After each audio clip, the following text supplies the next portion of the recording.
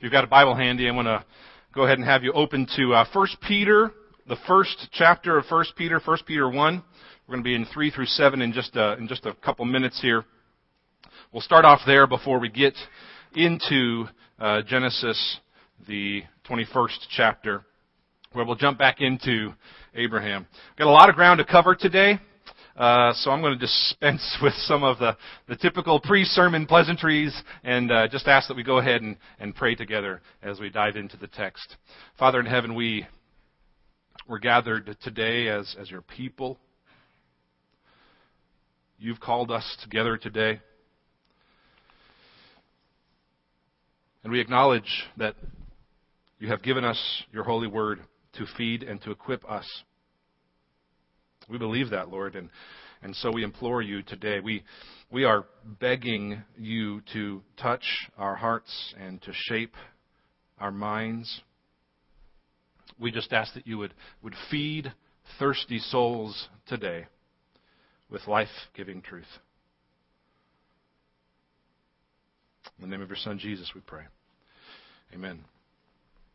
So let's just dive right in. I want to ask a question at the beginning. It's a self-assessment kind of question. And I think this is something that we as believers need to be doing in our life regularly. That's why we meet in part, so that we can continue to say, who am I in relation to who God is? So a self-assessment question like this for today might be this. How's your faith looking lately? How's your faith looking? Are you doing well? You feeling strong, ready to, take on the world? Many of us have a definite yes or no kind of response to that. For some of us, we probably know where we stand in a sense. For some of us, the answer to that question is yes. I'm feeling good. My faith is strong. For some of us, the answer is no. I'm feeling weak. My faith is suffering. It's weak lately. For some of you, the answer may be, I don't know. I don't know. I don't know where I am. You may not know exactly where you stand.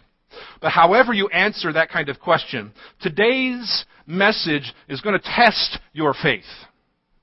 Today's whole entire sermon message is a test for us of faith. It's a way to say, here's who I am, here's how God has brought me to this point, and here's who I'm meant to become in relation to who God is and the way that He tests the faith of people in Scripture. We'll look at that with Abraham, especially today. But today is going to test your faith. It's about taking stock of where you really are in your faith in Christ. If you're taking down notes on the inside of the sermon notes there on the worship guide, you may want to write down a couple of these questions to guide your thinking today. You might want to ask yourself these questions at the beginning.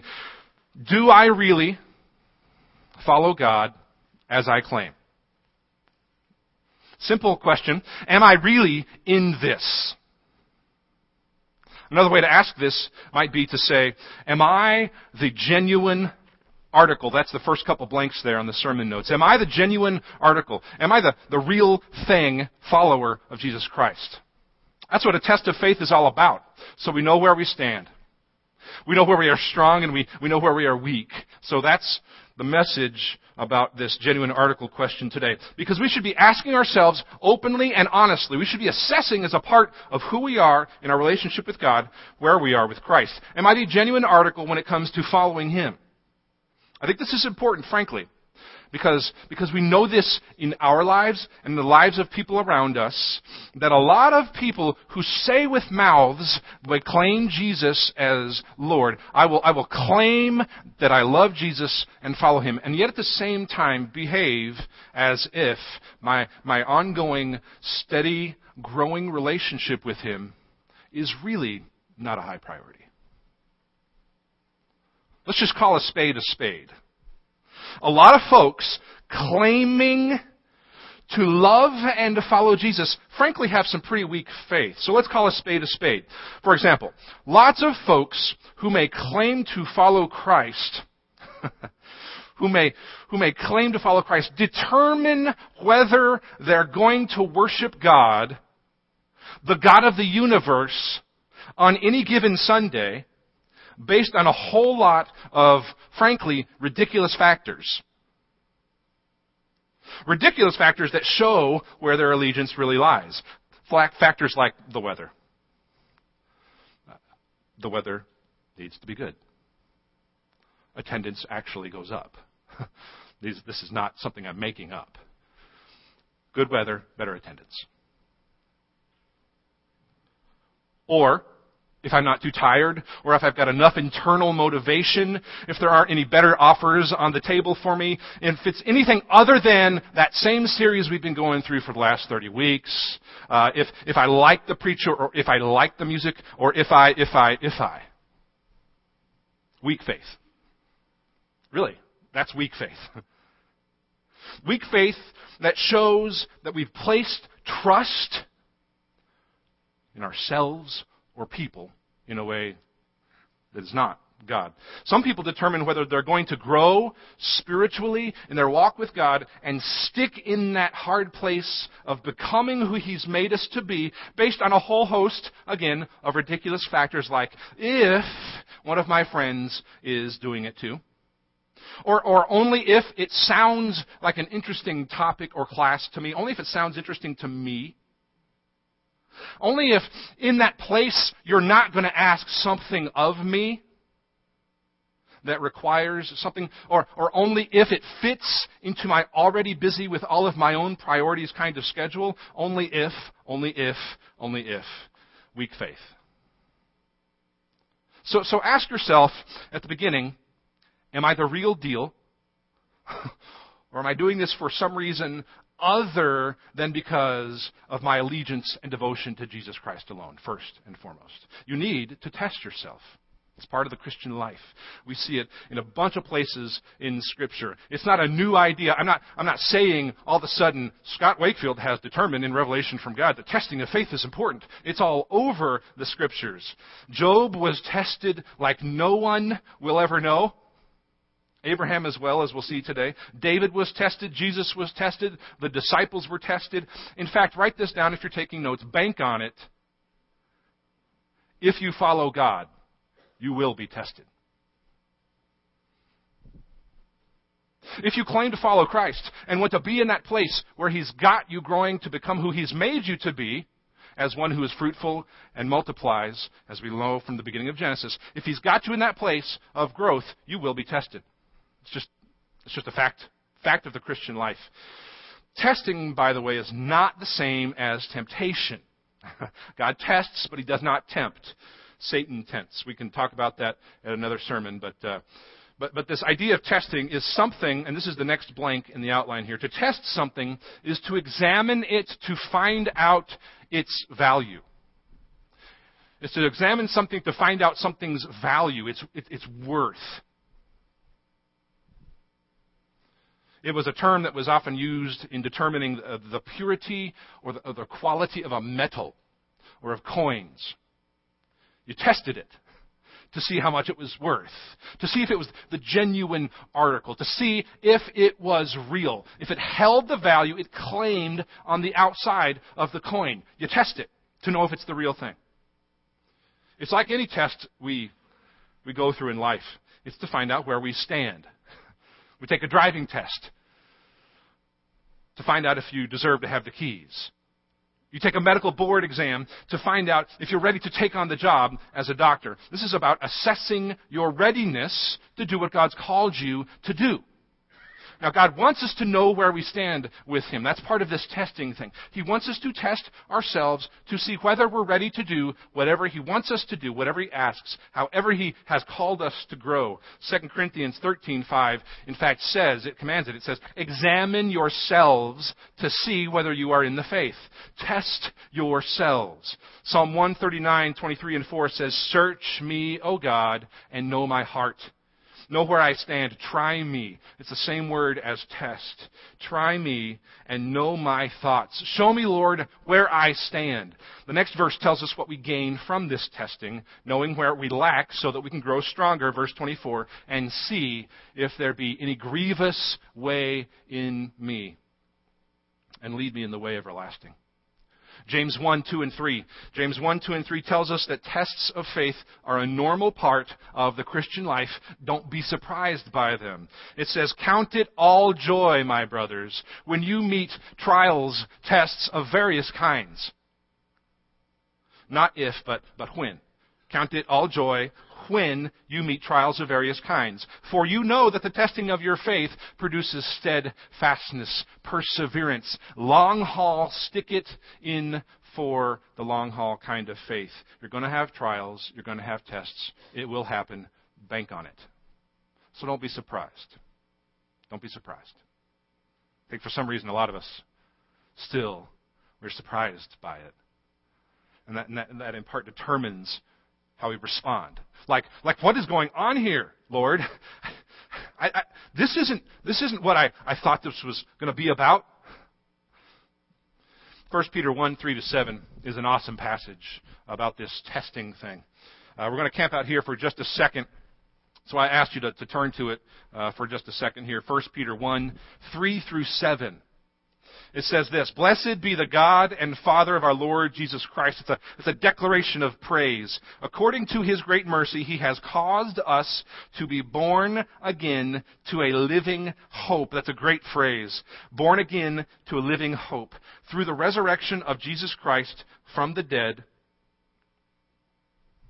to an inheritance that is imperishable. To an inheritance that won't die, that is undefiled, it's pure, it's unfading, it stays strong.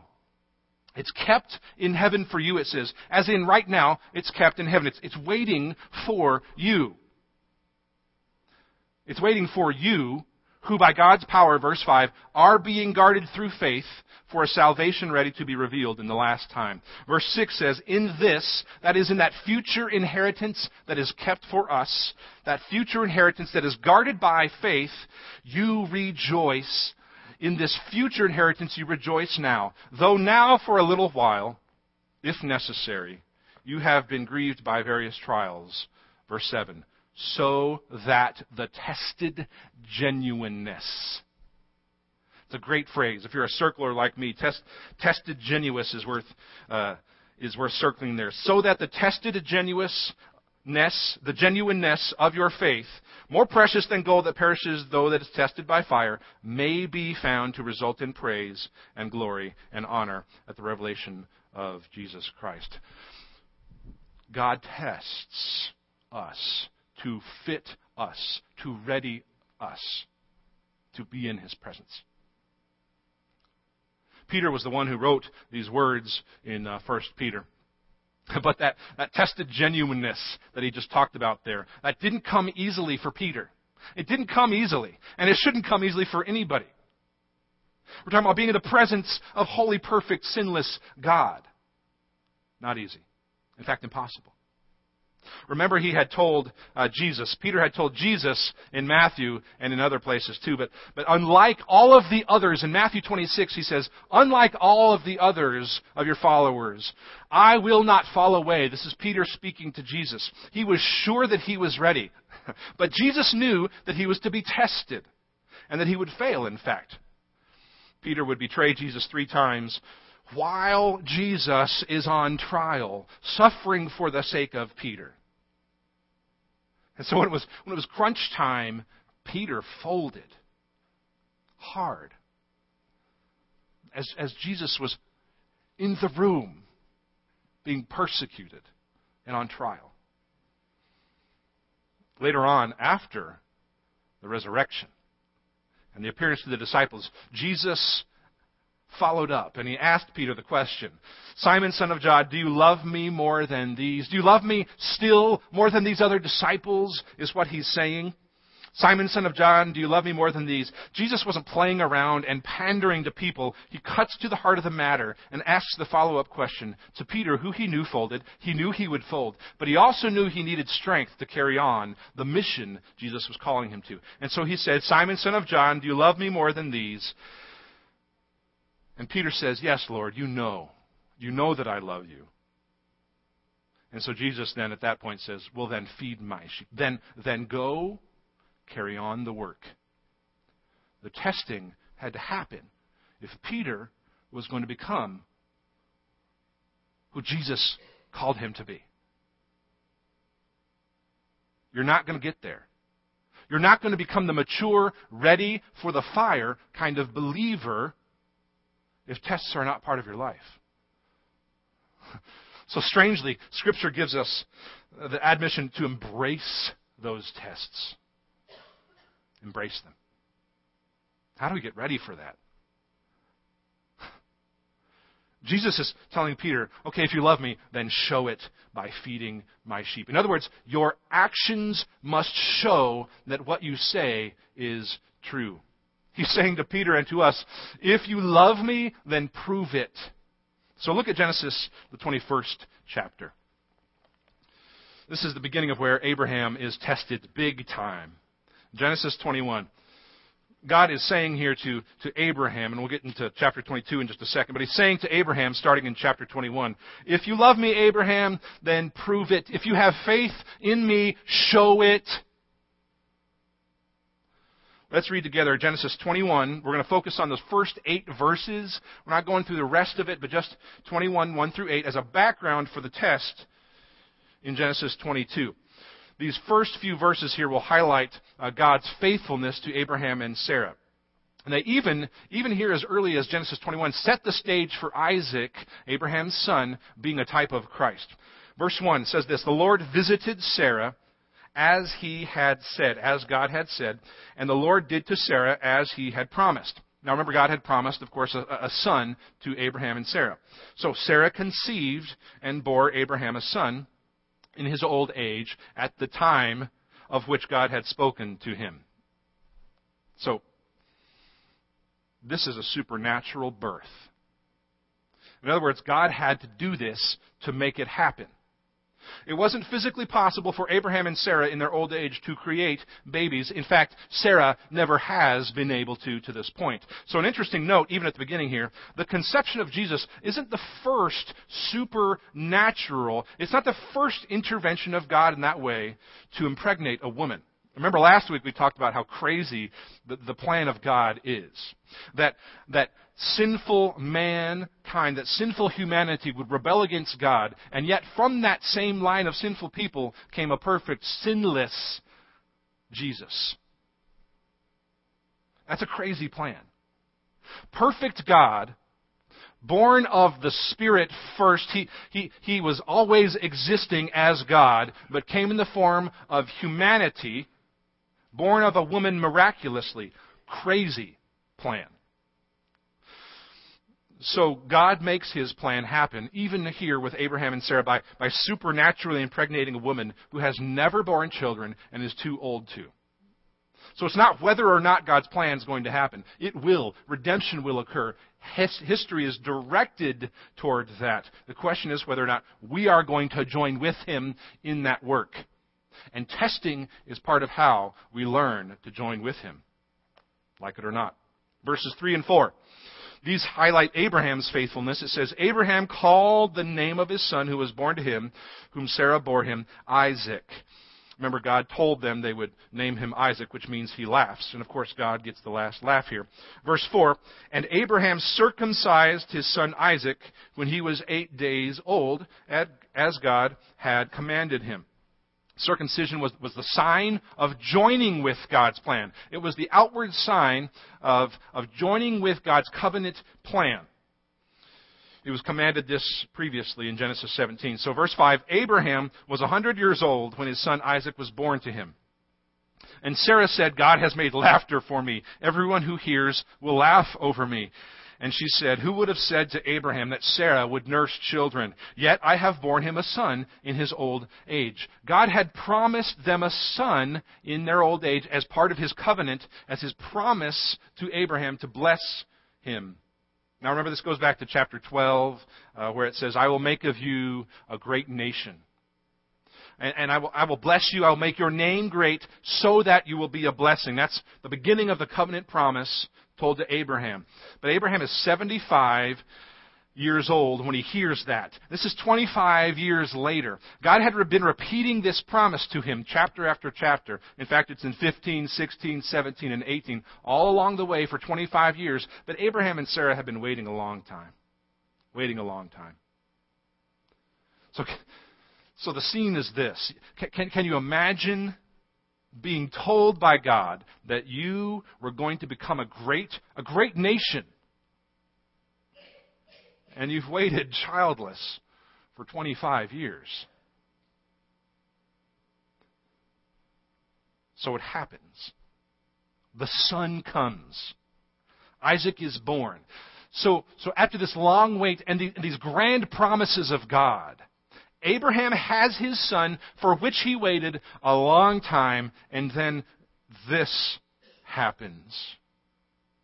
Genesis 22. Scripture has a way of jarring us to test faith. Turn to Genesis 22, verse 1, where we see that God tests Abraham in the most difficult possible way you could imagine for someone who'd been told this grand promise and yet who's been waiting, has the son, and obviously loves this son. Verse 1, after these things, God tested Abraham. Now let's just park there for a second. After these things, God tested Abraham. It says that after these things that happened. In other words, a good long while has passed since Isaac was born. We don't know how old he was, but we know he was old enough to talk and to ask a perceptive question later on in the text. The important part to know is this. Isaac's been around a while. Isaac's been around as a part of this family for a while. They've probably gotten used to his quirks. You know, all parents talk about their kids like this.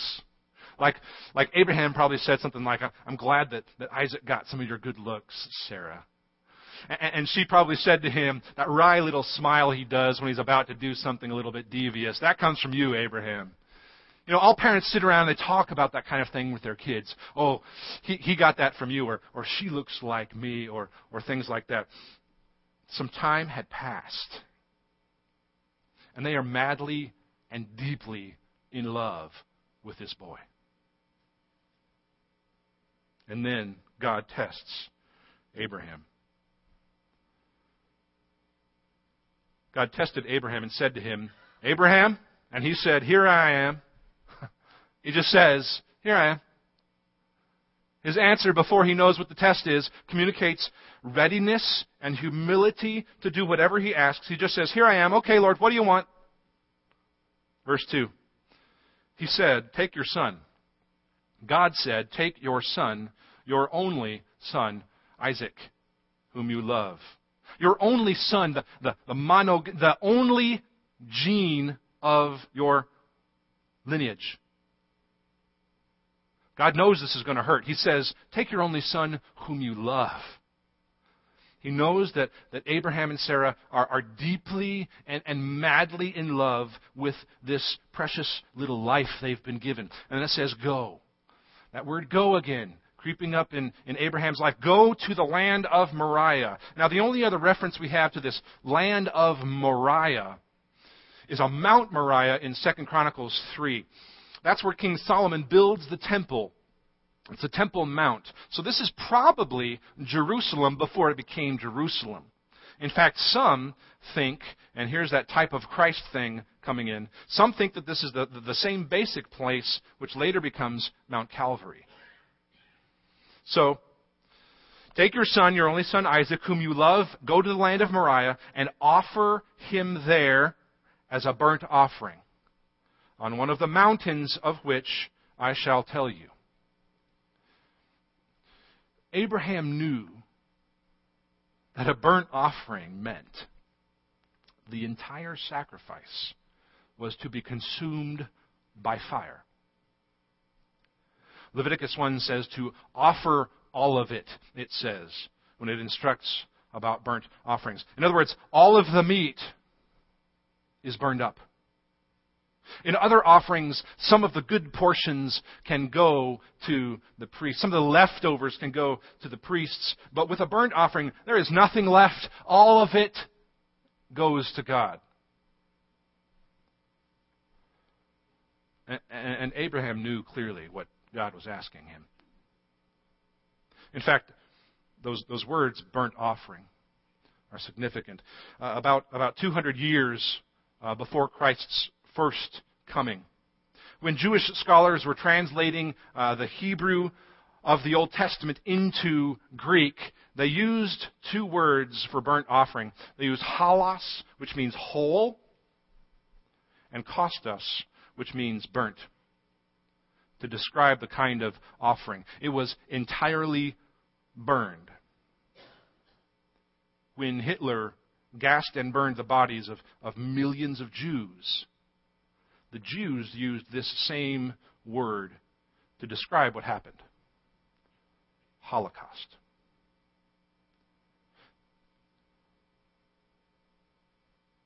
Now I'm not sure how you would respond, but that I know for me about 3 seconds in, before the real shock of the request had time to even sink in, I would burst out with something like, "You want me to what, Lord?"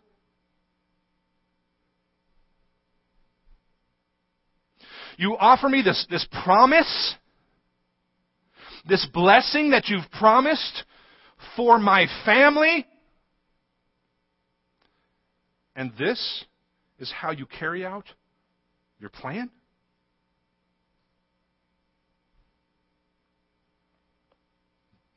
But Abraham apparently just says, okay. There's no hesitation apparent in his response. He is faithfully prepared to do whatever God asks. In fact, I think Abraham thought, God will deliver my son Isaac somehow. We'll see that in the text, so let's keep working through it. Verse 3. Abraham rose early in the morning. He just gets up the next morning, saddles his donkey, makes preparations, takes 2 of his young men with him, and his son Isaac. And he cut the wood for the burnt offering and arose and went to the place of which God had told him. And on the 3rd day, in other words, it took about 2 days of walking to get there. On the 3rd day, Abraham lifted up his eyes and saw the place from afar. Then Abraham said to his young men, "Stay here with the donkey, I and the boy." Both of them. "Stay here with the donkey, I and the boy will go over there and worship and come again to you." That's significant. He says, both of us will go over there and worship, and both of us will come back. The grammatical construction here in verse 5, where it says, "I and the boy will go over there and worship and come again to you," is a grammatical instruction that's a linkage of ands.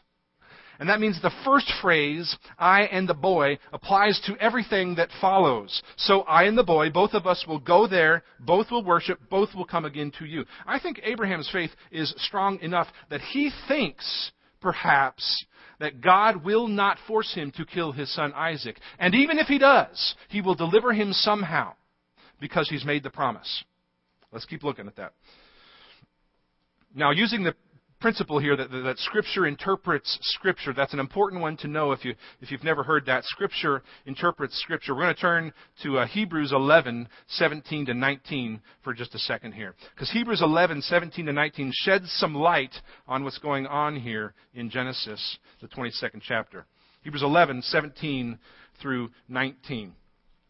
It says, "By faith Abraham, when he was tested, offered up Isaac. And he who had received the promises," that's Abraham, "was in the act of offering up his only son, of whom it was said, 'Through Isaac shall your offspring be named.'" He considered, Abraham thought, he considered that God was able even to raise him from the dead, from which, figuratively speaking, he did receive him back. So he considered that God, even if he was asking him to go through with it, would somehow provide. That's a lot of faith.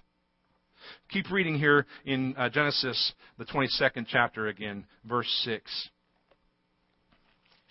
"Abraham took the wood of the burnt offering and laid it on Isaac his son. And he took in his hand the fire and the knife. So they went, both of them, together. And Isaac, who apparently sees that something is wrong, he said to his father Abraham, 'My father!' And he said, 'Here am I, my son.'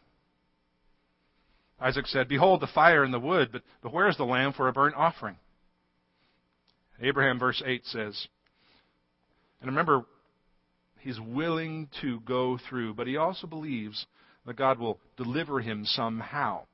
Abraham says, verse 8, God will provide for himself the lamb for a burnt offering, my son. God will provide for himself the lamb. What an awesome foreshadowing of the cross of Christ. 1,600 or so years before Christ the Lamb is slain, here is a faithful man who is promised a son from whom would come that same Lamb, who is picturing for us, even today as we read in Genesis, how God would provide a sacrifice for us. It gets even better. Read on, verse 9. When they came to the place of which God had told him, Abraham built the altar there and laid the wood in order and bound Isaac his son and laid him on the altar on top of the wood. Then Abraham reached out his hand and took the knife to slaughter his son. That word slaughter is used to describe how Jesus, the Lamb, is led to the slaughter in Isaiah 53. Isaac here is clearly prefiguring. He's clearly a type of Christ in that we hear no protest. There is no protest from young Isaac that we know of here. So verse 11, but the angel of the Lord. But the angel of the Lord, that phrase angel of the Lord, at least means the authoritative words of God spoken through an angel, and might also be a pre-body, a pre-incarnate Christ. Whatever the case here, God is speaking through this angel, or perhaps prefigured Christ. The angel of the Lord called to him from heaven and said, Abraham, Abraham. And he said, Here am I. And he said, Do not lay your hand on the boy or do anything to him, for now I know that you fear God, seeing you have not withheld your son, your only son, from me. Your only son. Same kind of phrase used in John 3:16. Earlier on here in the passage, Abraham had passed the test. His faith was the real deal. Abraham was the genuine article, because his faith resulted in obedience. His faith resulted in obedience.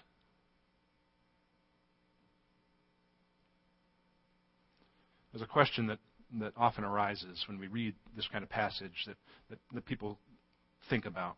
There's a big question that always comes up, and that question is why?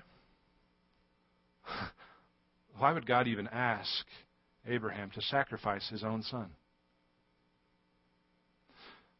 Especially when in Scripture itself there are 10 places that speak against human sacrifice, which was common in the pagan religions of the day. Why would God ask Abraham to sacrifice his son? Here's why. To show that he is altogether different than the small g pagan gods of the day. To show that he is the real deal. You see, logic lesson here for a second. If God knew that Abraham wouldn't actually end up sacrificing Isaac, which we know is the case because he sends an angel to stop him, then God never intended for Abraham to actually sacrifice him. It was a test. So contrary to the pagan religions of the day, which often demanded a bloody self-sacrifice to appease the gods, this is a God who sacrifices himself. This is here not to show us just that Abraham had faith, or that Isaac obeyed his father and didn't protest. It's here to show us that God is the real deal. This is a God who sacrifices himself. Substitutionary atonement is the fancy word for it. If you're a note taker, write down Genesis 22 equals substitutionary atonement. It's just a fancy way to say that Christ died for you. That God sends himself to us to do what no one could. Look at verses 13 and 14. we'll wrap up here with this. Abraham lifted up his eyes and looked, and behold, behind him was a ram caught in a thicket by his horns. Abraham went and took the ram and offered it up as a burnt offering instead of his son. So Abraham called the name of that place, "The Lord will provide." As it is said to this day, on the mount of the Lord it shall be provided. And as a result of Abraham's faith, which was lived out in response to God's faithfulness to him, God renewed, he said again, his covenant, verses 15 to 18. And the angel of the Lord called to Abraham a second time from heaven and said, "By myself I have sworn, declares the Lord, because you have done this and have not withheld your son, your only son," there's that phrase again, "I will surely bless you. I will certainly bless you. I will surely multiply your offspring as the stars of heaven and as the sand that is on the seashore, and your offspring shall possess the gate of his enemies, and in your offspring shall the nations of the earth be blessed, because you've obeyed my voice." God is saying, I will most certainly do this. You can bank on it. In fact, you can live now in faith like that's already happened.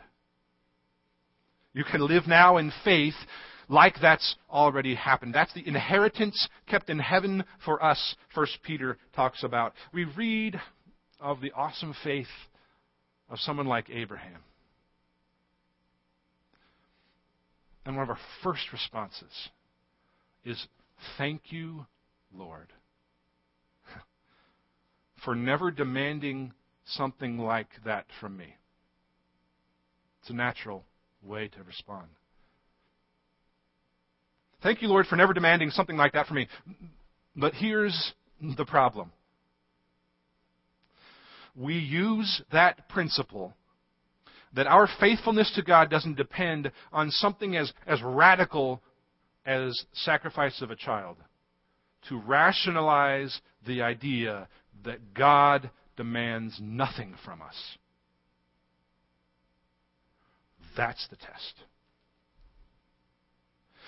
We use that principle that faithfulness to God doesn't require something as radical as sacrifice of a child. We use that principle to rationalize for ourselves the idea that God demands little to nothing from us. When in fact, He's called us all to be Isaacs.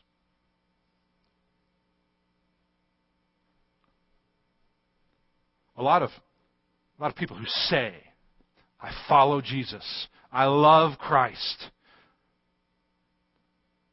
rationalize their own inactive faith by taking advantage of grace to rationalize that. Lord, forgive us for living lives that are all about us, where we've rationalized our fears and our inactivity. Lord, we are so grateful that we live this side of the cross, that we have seen the Lamb slain for our sins. Save us, Lord, from weak, selfish faith that squeezes as much license as we can out of grace, instead of living self-sacrificing lives. Lord, bolster our faith with hope in your power to accomplish your glory. Lord, you ask for it all, so make us people who are willing, like Abraham and like Isaac, to be dead to ourselves so that we can know the immeasurable joy of life lived for you. Equip us for that, Lord. Amen.